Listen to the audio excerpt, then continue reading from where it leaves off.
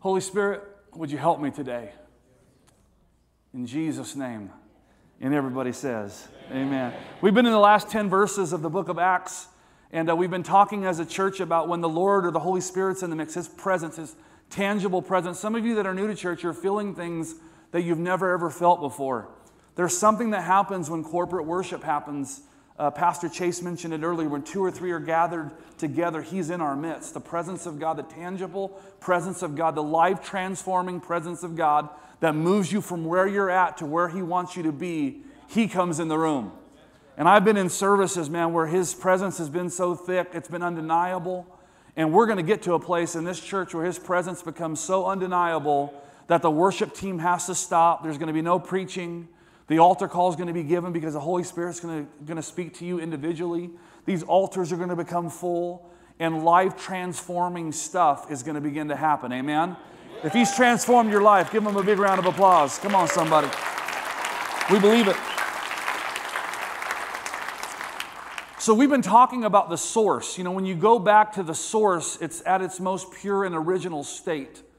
You know, we read these 10 verses in the last chapter, or the second chapter of the book of Acts, and we read what happened when the Holy Spirit initially fell on the church. And there's these 13 characteristics of a Holy Spirit-driven church that we've been going over.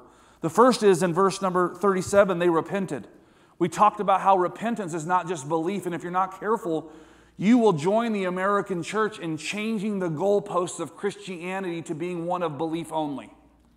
The Bible says if you believe in God, that puts you on par with even the demons, because even the demons believe. But belief and confession gets you on the porch of the kingdom of God, and repentance knocks you in the front door. And how many don't want to just do something halfway, but you want to walk in the fullness of God? The fullness of God is what we're after. And so the church just can't preach a belief message only. It's got to preach a belief and confession that allows you and gives you the encouragement. Grace is the encouragement.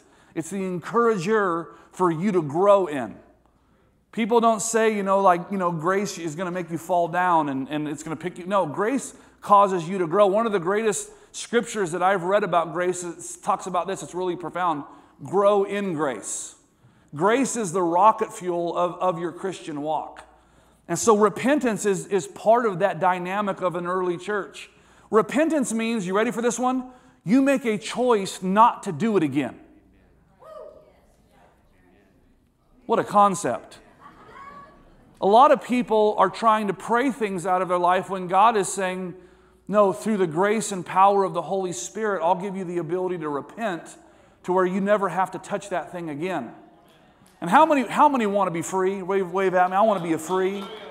And the power of the Holy Spirit, it's not in our own flesh, our own works, our own trying to. It's not in our trying to grasp. It's when we let go and we receive what God has for us that we can walk in true repentance. The second thing we read, it says repent and be baptized. We talked about the power of public confession of faith, and I've had a lot of wonderful conversations about the power of water baptism since I preached that message. Baptism, publicly confessing your faith, is an important step in your journey. Again, we did a poll. How many here has been water baptized before? Raise your hand. That's pretty good stuff. If you're not raising your hand, you should get water baptized. Look to your neighbor and say, I saw that your hand wasn't raised. We're calling you out. No. It's a natural step for you to go public with your faith. It's almost, water baptism is almost as important as you actually making it Facebook official in your relationship. You know what I'm saying? Like, ladies, if he hasn't made it official to the world, don't give him any space in your life yet, all right? If he's trying to keep you a secret, he's not honoring you. Come on, somebody. Look to your neighbor and say, I know a person that's doing that, right? So repent, and there's water baptism. That's what we talked about. And then the third element is to be filled with the power of the Holy Spirit. We taught, that there is a second act. So salvation, there's no second-class Christians in the body, but there's more. Salvation through Jesus Christ and the cross and the tomb and Romans 10:9 and 10, belief and confession. There's no second-class Christians, but there's more. the power of the Holy Spirit to baptize you with the evidence of speaking in tongues. And we talked about how you can pursue more. That there's more for you. Look to your neighbor and say, there's more. There's more.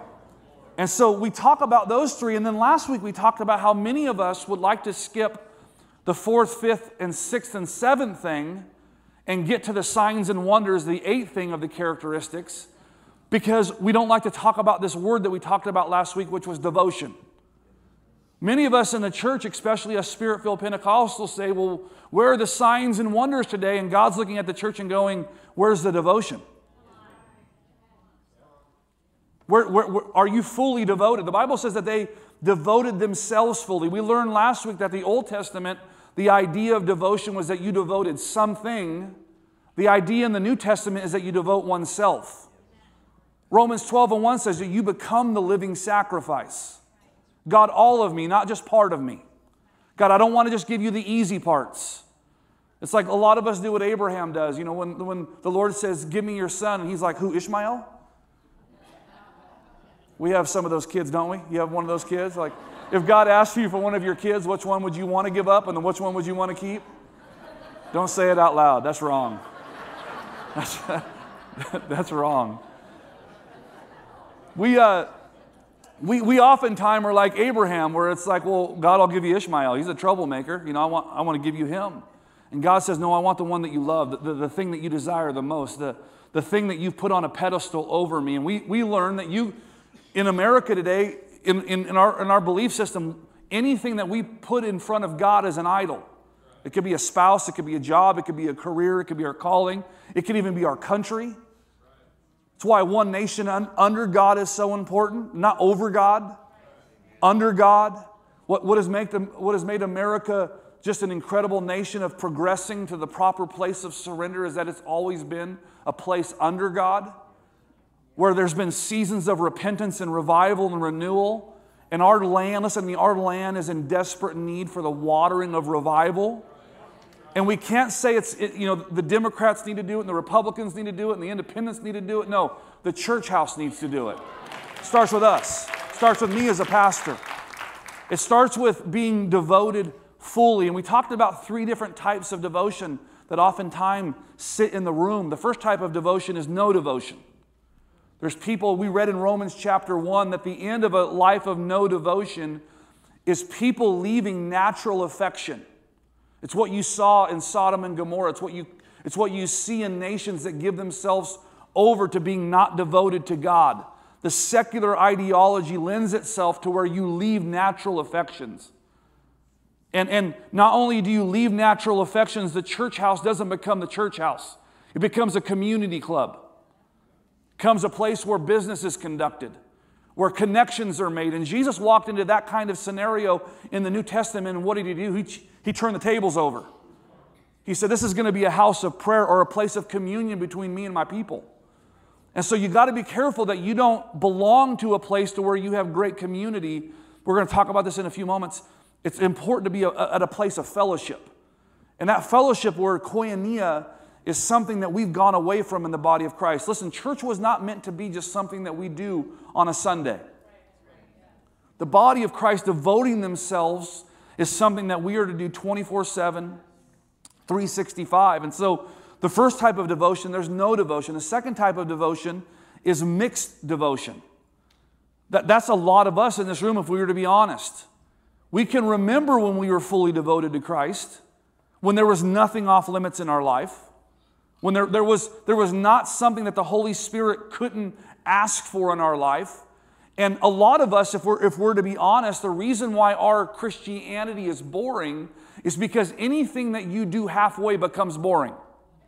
You ever seen a little leaguer in right field who's not playing baseball to the full intent and he's playing with the dandelions in right field? And he gets to the dugout and he goes, this is boring. Well, anything that you do halfway is boring. And so listen to me, if you're a young adult in this room, a young person, the reason why Christianity is boring to you is because you haven't given all yet. But the moment that you give all, it is an incredible journey. Oh my gosh, it's an incredible journey. When you give all, the great exchange happens, and it's not boring. Persecution's not boring. Being peculiar is not boring. You know, being a special people is not boring. And so we have to get past the place of being mixed. And the third type of devotion is full devotion, is where you're all in. And to be honest, fully devoted followers of Jesus are rare today. And if I can be honest as a pastor, the Lord's been convicting me. There's areas in my life where I'll watch my faith, if I'm not careful, be steeped in places of doubt. And I want to be known as a fully devoted follower of Jesus. I don't want Him just to have, you know, Sunday through Friday and I get Saturday off. Fully devoted. You know, if I went to my wife and I said, hey, I'm going to be faithful to you 11 months out of the year, but 1 month it's going to be free reign and I can do whatever I want, she would look at, yeah. If you guys can't see, she went like this. Started shaking in my boots a little bit. But a lot of us, we treat our relationship with the Lord that way, right? Lord, we're sometimes devoted, so that means that you'll understand. And what God is after is a fully devoted church and body that is following Him in all they do. And so every kind of devotion has lenses. So all of us have lenses on right now.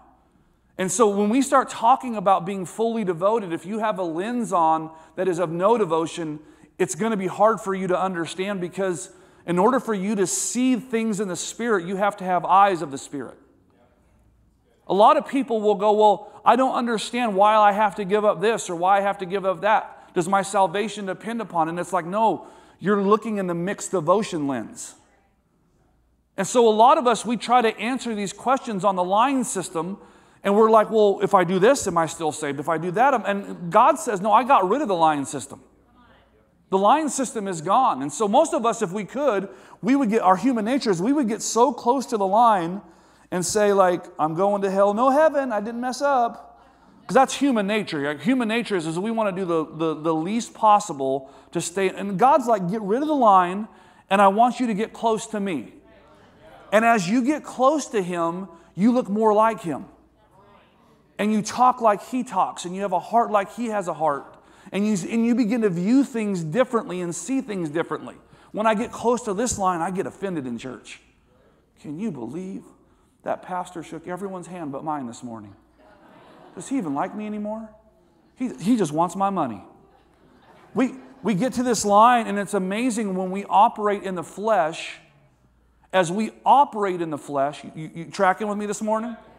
When you operate in the flesh, flesh is the result. But when I operate in the Spirit, I forgive that person.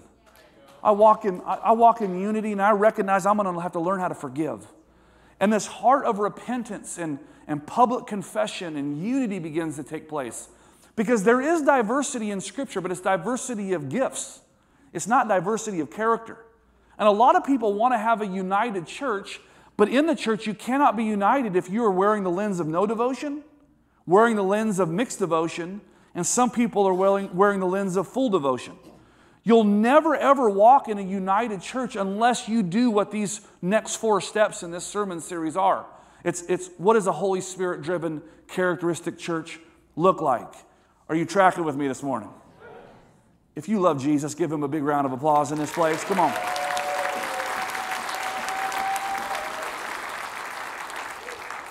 So, repentance, water baptism, you will receive the gift of the Holy Spirit. And then verse number 42 reads, and they devoted themselves. They didn't devote something. They didn't devote part of their life. They devoted themselves. Look at self and say, self, I'm devoting you. I'm setting myself apart for God's use. Everything that I do, my job, my career, my calling, my marriage, the way that I raise my kids, I am not going to look like the world because I'm setting myself apart. The Bible says to come out from among them and be separate. The Bible says in 1 John, do not love this world or the things in this world. And as a parent, modern parent today that my wife and I are, 41 years old, we just graduated a high school senior, we had an 11-year-old. The forces that are at families today trying to tell you to raise your kids like the rest of the world are powerful. They want you to praise the ball. go to every weekend softball tournament, every weekend basketball tournament. They want you to give your parental rights over to the medical doctors. They want you to give your parental rights over to the school. They talk about how these are our children. These are our, and the world wants to funnel these kids down a wide road that leads to destruction, but not you. But not you. You're going to raise your kids on the foundation of the Word of God. You're going to raise your kids straight in a crooked world. You're going to, husbands and fathers, you're going to take responsibility for the leading of your family. You're going to be the first one in church. You're going to be the first one to raise your hands. You're going to be the first ones to the altar. Because listen to me, if your kids never see you with a hand raised and a tear in your eye, or an altar, a knee bent at an altar, what are you modeling for them? And so we're going to lay down our pride, and we're going to be fully devoted fathers and husbands and leaders of our church. And wives, you're going to be fully devoted. We're going to be fully devoted in everything that we do. But the world wants you to send your kids down this wide road that leads to destruction. Someone asked me, Pastor, would you give parental advice to me? And I said, no. And I'm going to be honest, because I'm still in the middle of it. The jury is still out. I got teenagers. I got an 18-year-old and an 11-year-old. You do not want parental advice from me, but I will tell you that my aim and my hope and my goal is to raise men of God, but those are in short supply. And I want my kids to be able to stand up, like we said in John 1:17 last week. I want my two men of God, I want them to know what it means to walk in truth and grace. I want them to know that they don't cower down to the world and its ideologies and they give half-truths or three-quarters truth. I want them to be men of God that walk in 100% truth, but I also want them to walk in 100% grace. I want them to be kind. I want them to love people genuinely who differ from, and I don't want them to draw a line or a wall of separation and say we can never communicate with people who disagree with us. Listen to me. It is important to understand it is the enemy's number one goal to separate the church from its mission field. He's tried to separate the church from different communities. And listen to me, there's going to come a point when you try it all. You try your drug, you try your drink, you try your career, you try your chasing women, you try it all. You try your sleeping around, you try it all, and you're going to be more empty. But if the church separates itself from people who are at the end of it all, how are they supposed to come home? How are they supposed to come home? And so, listen to me, we do not have enemies, we have mission fields. We have no, as believers, we pray for those who despitefully use us. And God, what He does is He begins to grow your burden. And what the enemy doesn't understand, what he's doing to the church right now, is he's not ostracizing the real church or putting the church in a corner. He's causing the church's burden to grow right now. And that's very dangerous for the enemy. Because do you know why our burden's growing? Because we know exactly who we are. We know how dirty, rotten, sinful nature. Yeah, look to your neighbor and say, if you knew who I was before I sat here, you probably wouldn't be sitting next to me. Ain't that the truth? I mean, where God saved some of you and some of us and some of me, my dad would always say, thank God for Jesus. That's what he would say. Thank God for Jesus. And I would carry the one? What does that mean? Thank God for Jesus. The hope, though, is, the hope is to create people who are fully devoted followers of Jesus.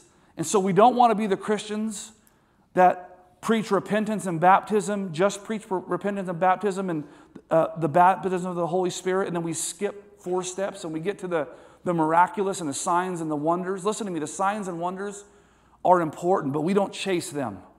They chase us. When you're fully devoted followers of Jesus, miracles just chase you.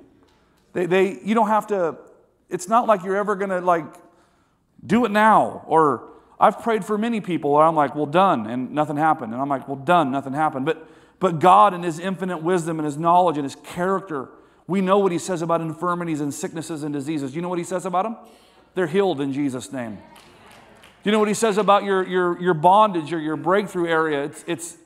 He sees with his eyes in your life, and he sees those bondages and strongholds gone in Jesus' name. He sees them by the renewing of your mind, that as you do this, like, Lord, seep in there. If you're not seeing something that is aligned by the character of God, this is a good place to start. Now, this is just an example. Don't do this, all right? I mean, I guess you could. It would be like people would take pictures of you. Carissa, stop taking pictures of me.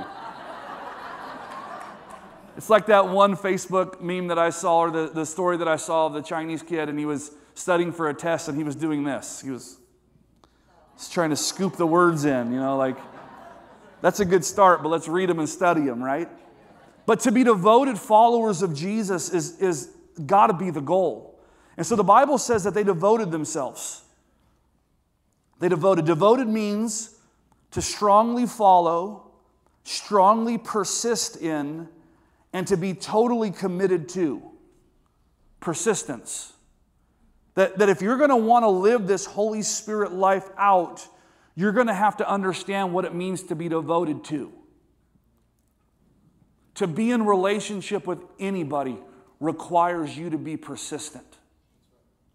When I go home and I'm tired and I've been working, I'm on a stretch of working 13 days, and I get home and I do this with my shoes. I kick them off. Does anyone do that? Don't do that. You're ruining your shoes, but I do that. And I'll flip them, and they might not even land in the right spot. And one's over here and one's over there, and my wife gets so angry. She's like, if you just treat your shoes nice, they'll be there in the last spot. And she's constantly showing how persistent her love is for me, because there's times when she knows I'm tired, she'll just go grab the shoes and put them right where they go. And this amazing thing happens. The next time I need to wear those shoes, you know where they're at? They're right there. But persistence in. Whenever you are in relationship with anything or anybody, you're going to have to understand the power of devotion. If you're new to our church, if you're new to the faith, listen to me. If you have not been offended yet, get ready. It's coming. The nicest people will offend you. And I don't know why it is. I don't know why we do it. I don't know why people have done it to me, but we just offend each other. You ever get to a men's breakfast or a restaurant table, and the latest conspiracy theory comes out, or someone watched something on Fox News, and you're trying to hold a poker face, or CNN, or you're just the topic of the day, and you're trying to hold the poker face like you really care about what they're talking about, and you're saying words like sure and okay, but you're really not tracking. And listen, people are going to offend you. Look to your neighbor and say, you're going to get offended. And I'm going to say something that might be a little controversial. It is probably the greatest thing that will happen to you. Because then you'll learn how to forgive and love people the way that Jesus forgives and loves people. You hearing this, Pastor, this morning? Devoted. So there are 4 things that they were devoted to. The first is that they were devoted to the apostles' teaching. The first thing that they devoted themselves to was to the apostles' teaching. Doctrine is important in the building of the church. Some people have made the mistake of valuing experience more than doctrine. And you have to be careful that you do not get caught up in a subjective experience that is without an objective reality based upon God's Word. There are a lot of expressions that happen in the church that aren't based upon His Word. Then there are a lot of expressions that are in His Word that we've not allowed in the church because we've told God the Father, God the Son, and what's that other guy's name? We want Him to go into the corner and stay there because we don't understand it, or it gets messy, or it makes us uncomfortable, or it doesn't make the new person, feel comfortable. But listen, when the Holy Spirit is active, the expression that you will find in the Word is the expression that you will find in your church. And so we have to devote ourselves to the apostles' teaching. One needs to be taught to live Christ's way. The apostles could teach this with authority since they had been commissioned by the Lord to do so. The church has always been, listen to me, has always been anchored to the teachings of the apostles. In your guys' notes, and if they can flash up the QR code, in your notes, I gave some examples, the 12 examples of the apostles' teachings that we espouse to. You might be able to find some variations between denominations and doctrines. Like, for example, we're Spirit-filled Pentecostals, and we believe in the baptism of the Holy Spirit with the evidence of speaking in tongues. We believe in the gifts found in 1 Corinthians 12 and 14. There are some people that are cessationists that don't believe in the gifts in operation in the church. They believe they were specifically for the day found in Scripture, but not alive today. And I want to be clear. This is not me slam dunking and saying that they're wrong and we're right. This is not me, because listen, I've met mighty men and women of God who differ theologically than I do, but they love Jesus. Now, I love to have the conversation with them and say, I think you're wrong. And let me tell you why I think you're wrong. Here's what it is in Scripture. And let me tell you about my wife, who they said shouldn't be alive. Miracles are still happening. Let me tell you about times when the Holy Spirit has used words of wisdom and words of knowledge and those 9 power gifts in 1 Corinthians chapter 12. Let me tell you about the experiences that I've had that have been based upon the Word of God. Are you tracking with me? So these 12 doctrinal positions are things that you need to study. Because what happens is a lot of people, when they go to defend their faith, they don't even know how to defend their faith. They get past, as I was talking to a new friend this weekend, they get to the place where God loves you, and that's where their gospel ends. And it's true, but it's important that we as a body learn how to study to show ourselves approved, a workman that need not be ashamed, rightly dividing the word of truth. Is that what the Word of God says? And so there's 12, and I'm going to rattle them off, but I gave you scripture references, and it would actually be a great time to actually go through as a Bible study with your small groups and your care groups. The first is this is what we believe. The apostles' teaching, the Scriptures are the inspired words of God without any errors. This is why this is so important. It's the inspired Word of God. Second, there is one true God. He exists as a trinity of 3 persons, the Father, the Son, the Holy Spirit. We believe as believers, as Christians, Christ followers, that there is no other name by which you can be saved than Jesus. Not Buddha, not Mohammed, not the latest internet fad, not mind over matter, but it is Jesus Christ that will save you from your sins. So we believe. We believe that all humans except Jesus Christ have sinned. All of us. Raise your hand if you're a sinner in this place. If your hand's not raised, lift the neighbor's hand up. Yeah, you're a dirty, rotten sinner like all of us. That's why I like when we start talking about sin and people get offended. It's like, you haven't read the Bible, because the Bible, offends us all. Like, I got 2 hands and a foot up. 4, salvation is available only through Jesus Christ. 5, all who receive Jesus as Savior must be baptized in water. 6, the Lord's Supper reminds believers of the Lord's death and His return. 7, the baptism in the Holy Spirit comes with the immediate outward sign of speaking in a new language. 8, miracles, signs, wonders, healings, speaking in tongues, and other spiritual gifts are the church's inheritance until Jesus Christ returns. 9, God requires His children to live holy lives. This is possible as we choose to walk in the Spirit. 10, the church is a spiritual family of God. It is a fellowship based upon the blood of Jesus and created by the Spirit. 11, Jesus rose victorious over death. He just did not just die on the cross, but He raised from the tomb. And the same power that raised Jesus from the dead lives in you. Hallelujah! Hallelujah! Number 12, Jesus will conquer Satan, the Antichrist, and evil. And one day, Jesus is coming back. Normal is not coming back. Jesus is coming back. Look to your neighbor and say, Jesus is coming back. And here's what I want to close in the next 7 or 8 minutes. They devoted themselves to doctrine. It is important for you, as a believer in a Holy Spirit-driven church, to devote yourself to the doctrines of God. My dad would always say as I was growing up, Jay, everyone has a philosophy of religion, whether they've defined it or not.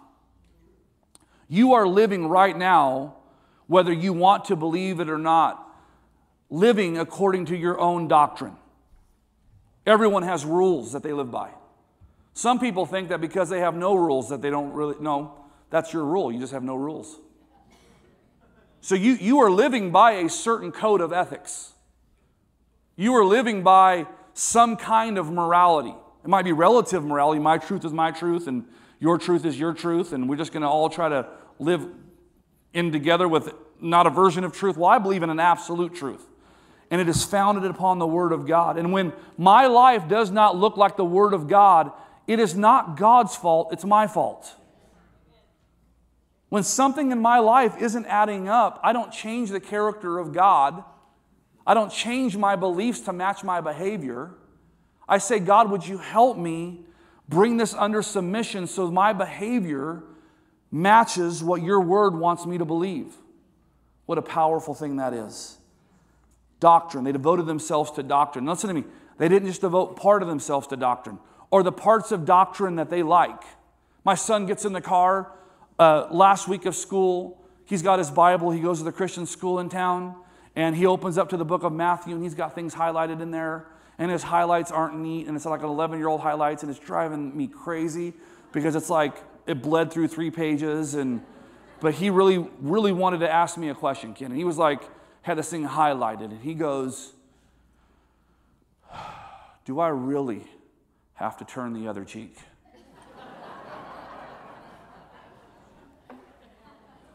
I was, first year of our internship program, the sanctuary's pitch black. I don't know why it was pitch black, but we had some worship music on playing, and we were in a season of prayer.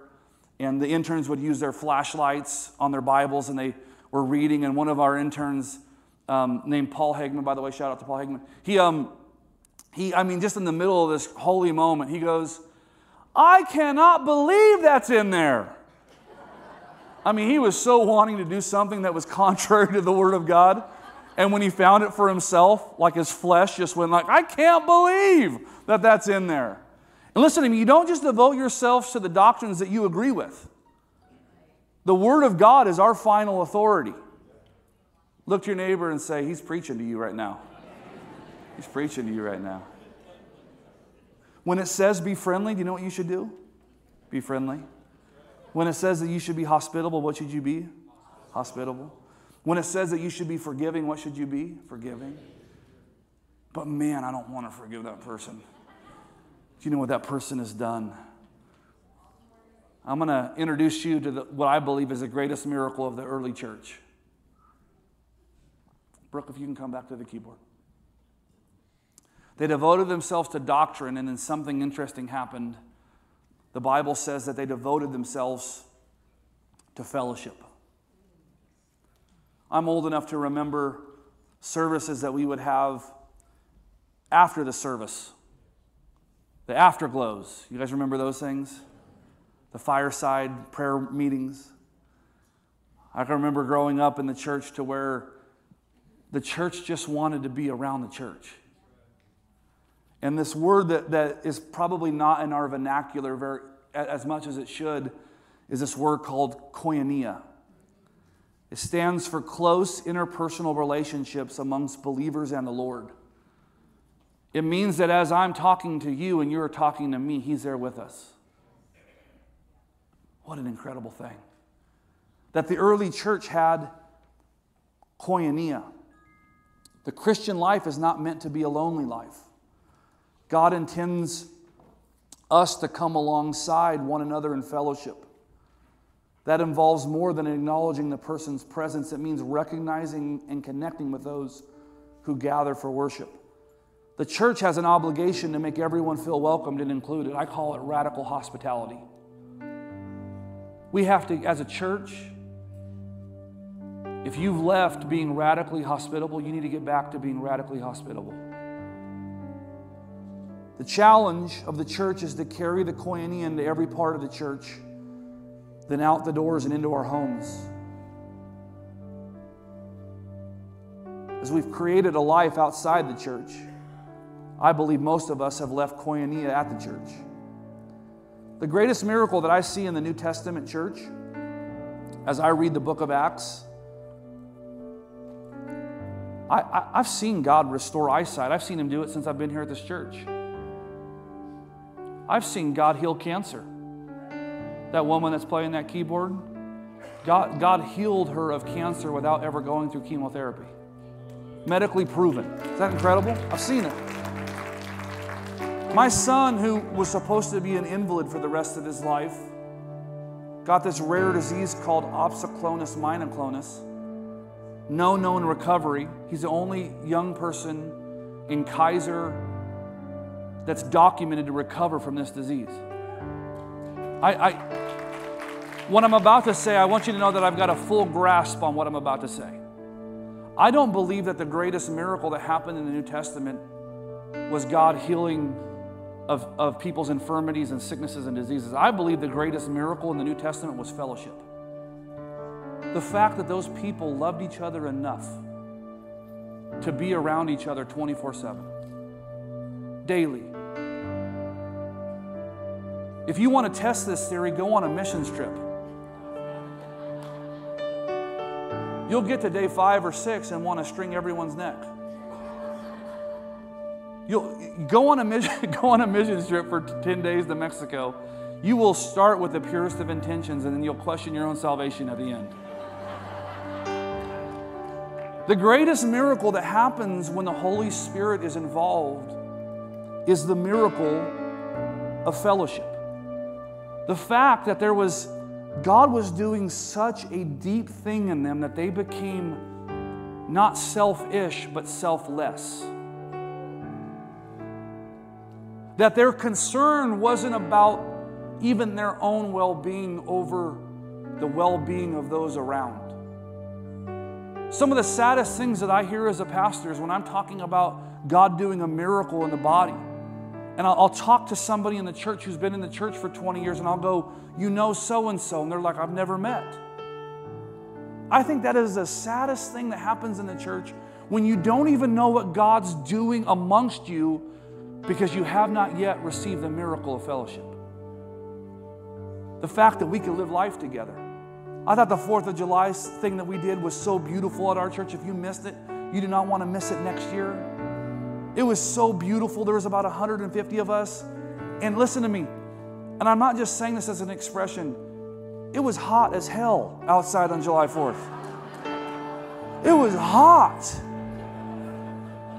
I get out there at 5 o'clock, and by 5:10, I am sweating profusely.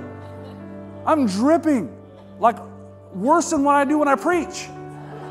I mean, I was just, oh my gosh, it was so hot.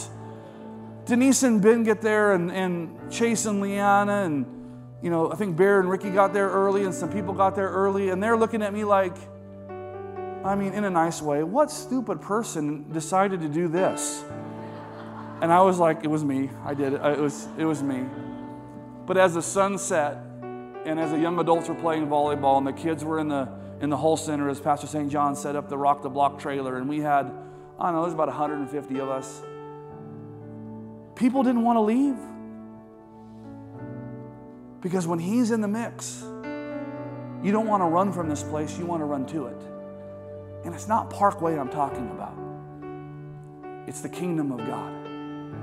You ever get in those conversations where the Holy Spirit's involved and you don't want to leave? That's the miracle of fellowship. The miracle of fellowship is that, yes, you, I'm talking to you, the introvert, the person that doesn't have a whole, yes, you, there's deep relationships in the body of Christ for you when God's involved.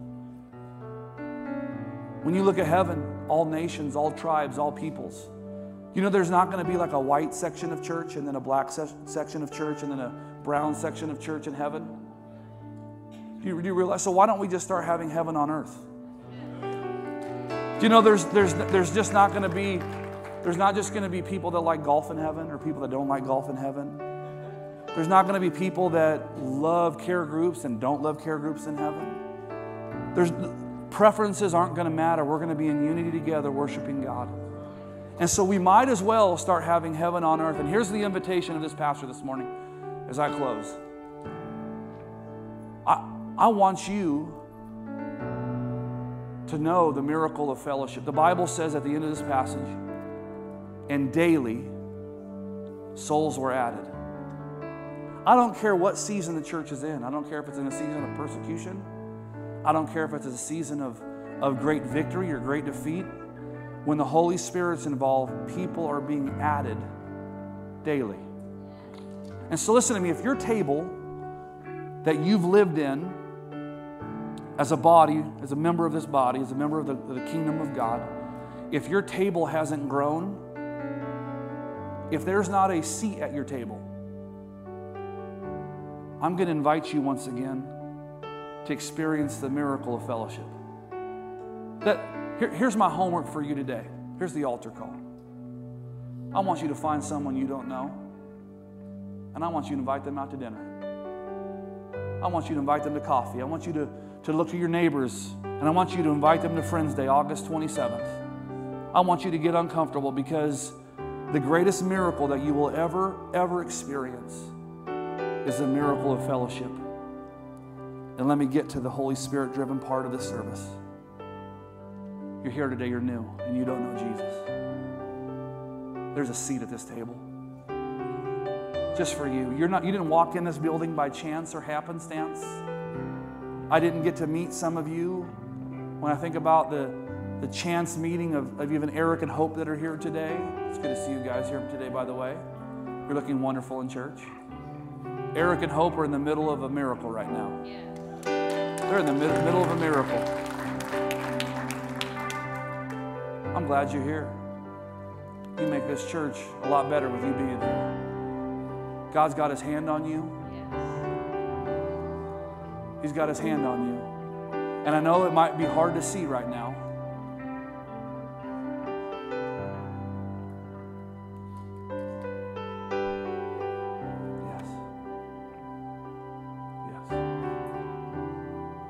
They've got the most wonderful daughter. The daughter comes knocking on the church door. And she knocks on the door and she goes, "Are you the boss?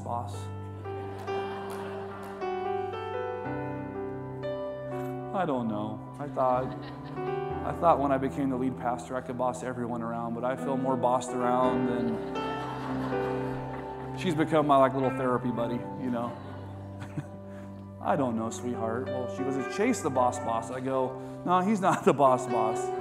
I guess the closest thing to the boss around here is maybe me, but I'm going to take my pointy finger and go like this. I just want you to know there's a seed of a miracle in your guys' life, and this church is going to come behind you. And we're going to see the miracle take place. And as you've lived your life by a certain set of doctrines and devotions, many of which you know have, as you admitted to me, just they weren't it. God's going to restore all the years that the enemy stole. Great things are coming. Peace, joy, love, and the Holy Ghost is going to be part of your guys' life. Would you guys, if you guys are around Eric and Hope, would you guys just put your hands on their shoulders right now? And would you stretch your hands towards them right now? We're going to pray for them. I didn't mean to point you out this morning, but there's such a great miracle of God that's happening in your guys' life. Yes. The miracle of fellowship. Hallelujah. Hallelujah. Holy Spirit, would you do? Would you speak? Hallelujah. I'm just going to let this thing sit here for like 30 seconds as we pray for them. I'm going to come pray corporately, all right? Would you guys just begin to pray with them?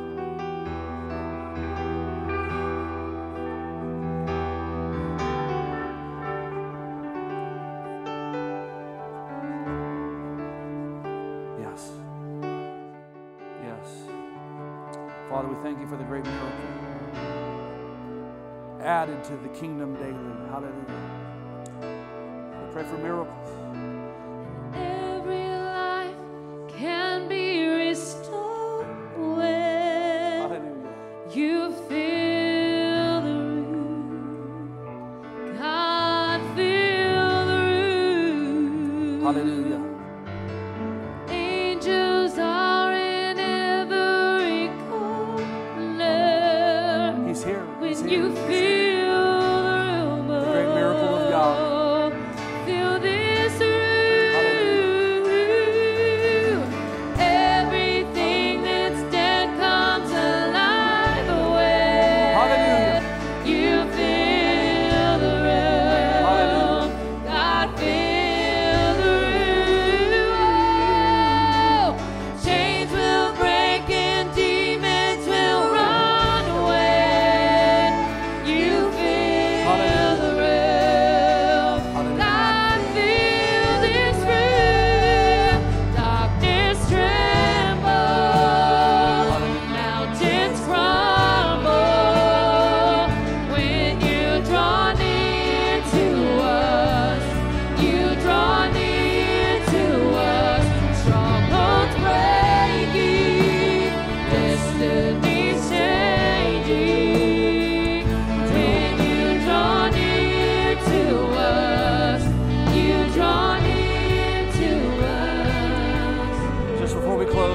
stand across this auditorium, not in reverence to me or my request, but in reverence to the presence of God that's in this room. We're going to pray for Eric and Hope corporately, but the Lord said there's more. You're here and maybe you don't even understand, even in the great detail that you would like, the invitation that's in front of you, but you say, Pastor, I've never felt this kind of peace before, His presence. It's an invitation, listen to me, not just to be in relationship with Jesus, and that's enough, but it's to be in koinonia with the body of Christ, where we can, listen to me, lock arms with each other, and through the ups and the downs of life, when the body of Christ is united, man, it's a beautiful thing. I was a broke youth pastor with like $35 in my bank account. My son gets this rare disease. I'm driving to Oakland in my car that's about to fall apart. I don't have enough money to get back. Tears streaming through my face. I felt like a failure as a leader, as a father. I'm in my mid-20s. I'm like, Lord, I need your help. Not one request I ever made, Adam, not one request. The Lord told me to give you this $80. The Lord told me to give you this $200. The Lord told me to give you this $400. The Lord told me to give you, I don't have money to give you, I'm going to pray for you. I was in the hospital in Oakland with my boy for 2 weeks. We just kept taking the envelopes and the cards and sticking them in the backpacks. And people ask, why didn't you take pictures or write this down? I was like, do you ever want to document like the worst week you've ever had? It's like we were trying to forget it, not document it. But looking back on it, we probably should have documented it. Lady comes in. My son's drooling out of his mouth. Sir, you owe $3,800. When we were hungry, we would reach into that backpack and we would grab 20 bucks. If I wouldn't be darned, by the time we left that hospital, there was just enough to pay the bill, to buy us meals, to get us home. Because the church is a beautiful place to be when it's Holy Spirit driven and it's Him. The invitation's in this room for you. Maybe your heart's not right with God. Trying to say it in a way where you understand, like you know, Pastor, there's things in my life that I put in front of Jesus. I'm not asking you to become a member of a church. I'm not asking you to come and make us look good. Our job, again, is not to populate Parkway. It's our job to populate heaven. And heaven's about to be populated in this room. You're here this morning, you say, Pastor, I want to give my heart to Jesus. I'm not going to ask you to bow your heads and close your eyes.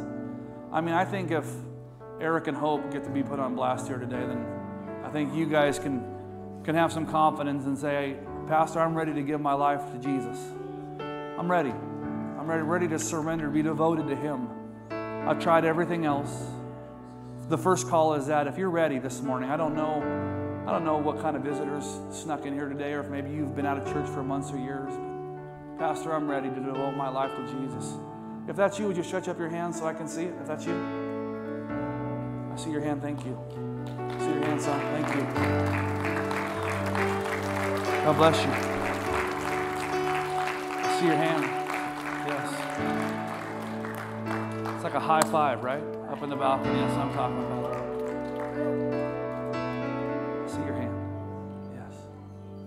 The greatest decision that you'll ever make is giving your heart to Jesus. The greatest. 8 or 9 hands this morning. Would you, Eric and Hope, if you would like to join us just in this prayer. And this, I want you to know this is a prayer that many of us have prayed to surrender our life to Jesus. And I always like to say there's no like formula in a prayer. It's not the prayer that saves you. It's the belief and the confession and the repentance in the prayer that saves you.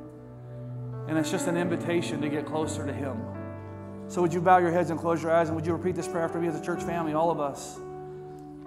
Say, dear Jesus, everything that I am, for everything that you are, tried it all. But this morning I'm devoting my life to you. I thank you for what you did on that cross. I thank you for the victory over the tomb. You did it so that I can have freedom. I recognize it's not my own power, my own strength. It's because of you. So this morning, I accept the invitation to ask you to be Lord and Savior of my life. I give you first place. Everything that I am from this point forward. Now I hear some hand claps in heaven this morning. Let's join heaven this morning in rejoicing. Hallelujah. Hallelujah.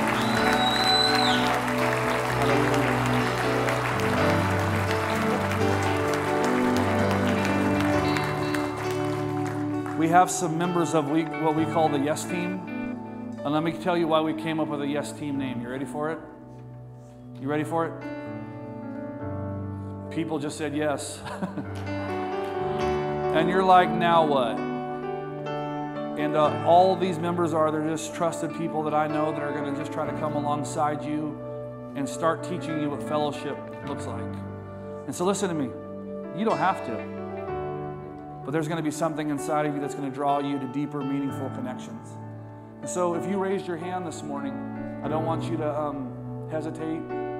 Keith and Denise, and there's Dawson as part of the Yes Team, and Bruce and Sherry, and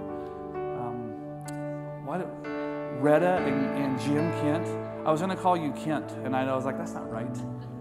I guess I can call you by your last names from now on. Yeah, Jim and Retta. They're just here down front to shake your hand, maybe exchange some phone numbers. We want you to know that we're here for you, ready for a relationship. You're here this morning. Here's a second call that I felt as we close. Just a recommitment to being part of what some of you've known what has been real. You've experienced it before, but you're ready. I'm going to lift my two hands up. Heavenly Father, I give you permission to work deep in my life. I want to be a fully devoted follower of you. And I recognize that's going all in with you and all in fellowship with the people. God, if I've closed my table, because of hurt, unforgiveness, bitterness, God, I open my table up again. If I've closed my table because I felt underappreciated or undervalued, God, I find my value in you again. Father, would the miracle of fellowship be released in this house, we pray. And let it start with me. We pray these things in the mighty name of Jesus. And everybody says, it has been so good to be with you guys today. Hey, before you run out that direction, how about we practice it together? Slap someone high five. Meet someone you don't know. One last time, give Jesus the greatest round of applause you've given him all day. God bless you guys. We'll see you next time.